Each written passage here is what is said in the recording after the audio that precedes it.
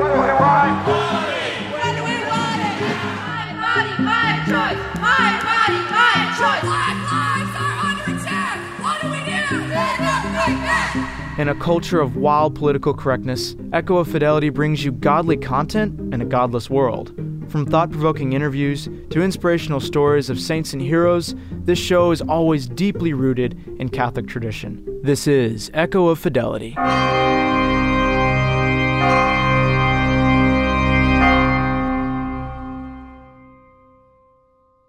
Hi, my name is Matthew Miller. I'm with TFP Student Action, and I'm your host.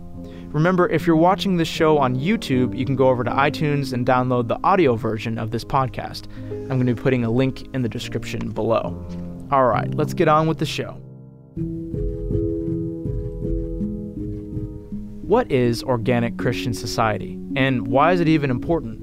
Today I'm going to be asking Mr. John Horvath II, who wrote the book Return to Order, after spending 20 years of researching and writing about this topic. John Horvath II is a scholar, researcher, educator, international speaker, and author. His writings have appeared worldwide, including in the Wall Street Journal, the Christian Post, American Thinker, Crisis Magazine, Fox News, and the Washington Times, as well as other publications. He gives more than 150 radio and TV interviews annually. Mr. Horvath, thank you so much for coming on. Great to have you. It's great to be on. So, what is your short sort of elevator speech for the book Return to Order? Yes, I would say that the book Return to Order is a book that helps you understand better where we went wrong in our culture and in our economy. And then it gives you the elements to see where we need to go, especially from a Catholic perspective, because the Church has a lot to offer in this particular regard. I mean, so often we know where we don't want to go. You know, we don't want abortion, we don't want same-sex marriage, we don't want socialism. This is a book that says where we do want to go, especially in the lines of organic Christian society, natural leaderships, and the practice of virtue in the faith.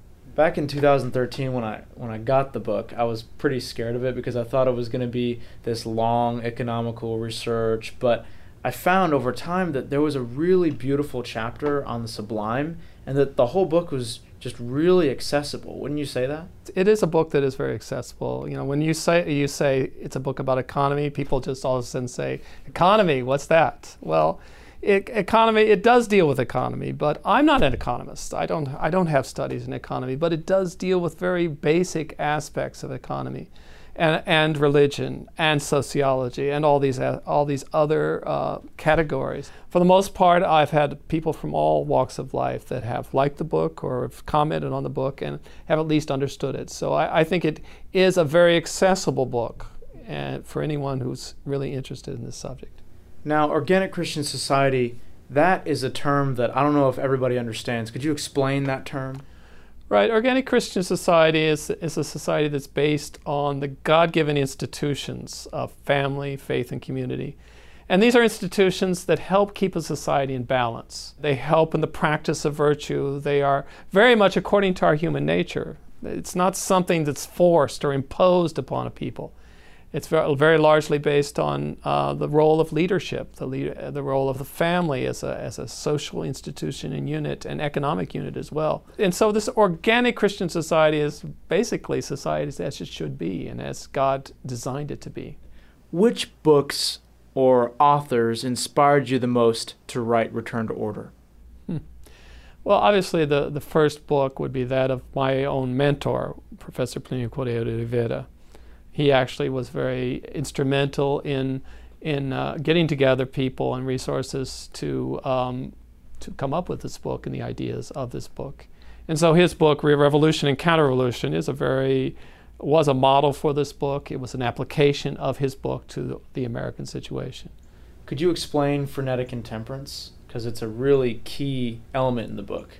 Frenetic intemperance is an expression I coined to describe how our society gets out of balance. It's this tendency that's especially found in economy, where everyone has to have everything now, instantly, regardless of the consequences, and how this frenetic activity that's very much seen in our markets is what throws society out of balance and has given rise to so many of the problems, not only economic problems, but cultural problems we have today.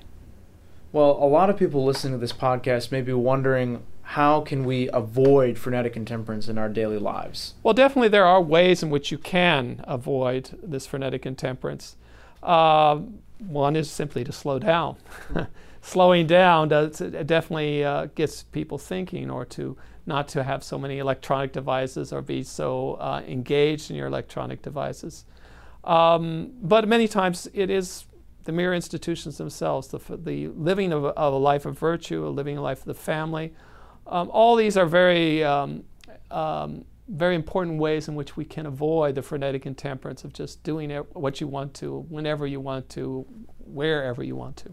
Now, I've heard you talk about the Benedict option. What's your opinion on Rod Dreher's The Benedict Option? Well, The Benedict Option is a book that says that modern society is very makes it very difficult for people to practice their faith.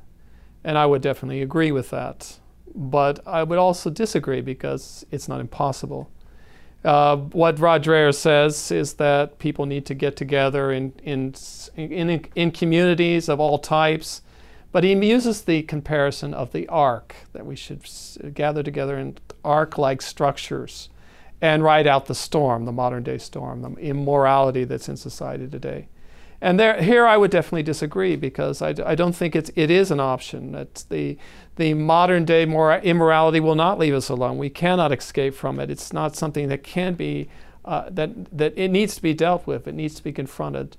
The best way to deal with the modern day culture is to confront and engage that culture. And this is pretty much what St. Benedict did. St. Benedict, according to Rod Dreher, withdrew from society and formed his monasteries, and later came back and built culture. But that's not exactly what happened. St. Benedict went to build his major monastery of Monte Cassino in one of the very populated areas of Italy. And he engaged the culture. He overthrew the idols in the temples. He burned one of their sacred forests. He taught the people around their catechism and preached. So he was very, very much engaged in the culture. And so I think we need to follow his example.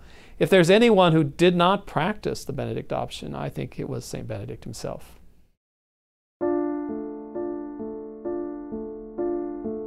Definitely the focus of modern society is a materialistic focus, and it teaches that everything is simply matter, and there are no really spiritual aspects of life. And I think that's where we've gone wrong in our society. That's what creates the frenetic intemperance of our times. It's an obsession with material things that can never satisfy, and that man is a being with both body and soul. And as a result, the bodily needs are taken care of with material things, but the spiritual things need to be addressed. And if they're not addressed, we become frustrated, and we become depressed, and we become like so many in society today. They're not able to cope with living in our days. Thank you so much for joining us here on Echo of Fidelity. If you want to visit our website, go over to tfpstudentaction.org. Godspeed.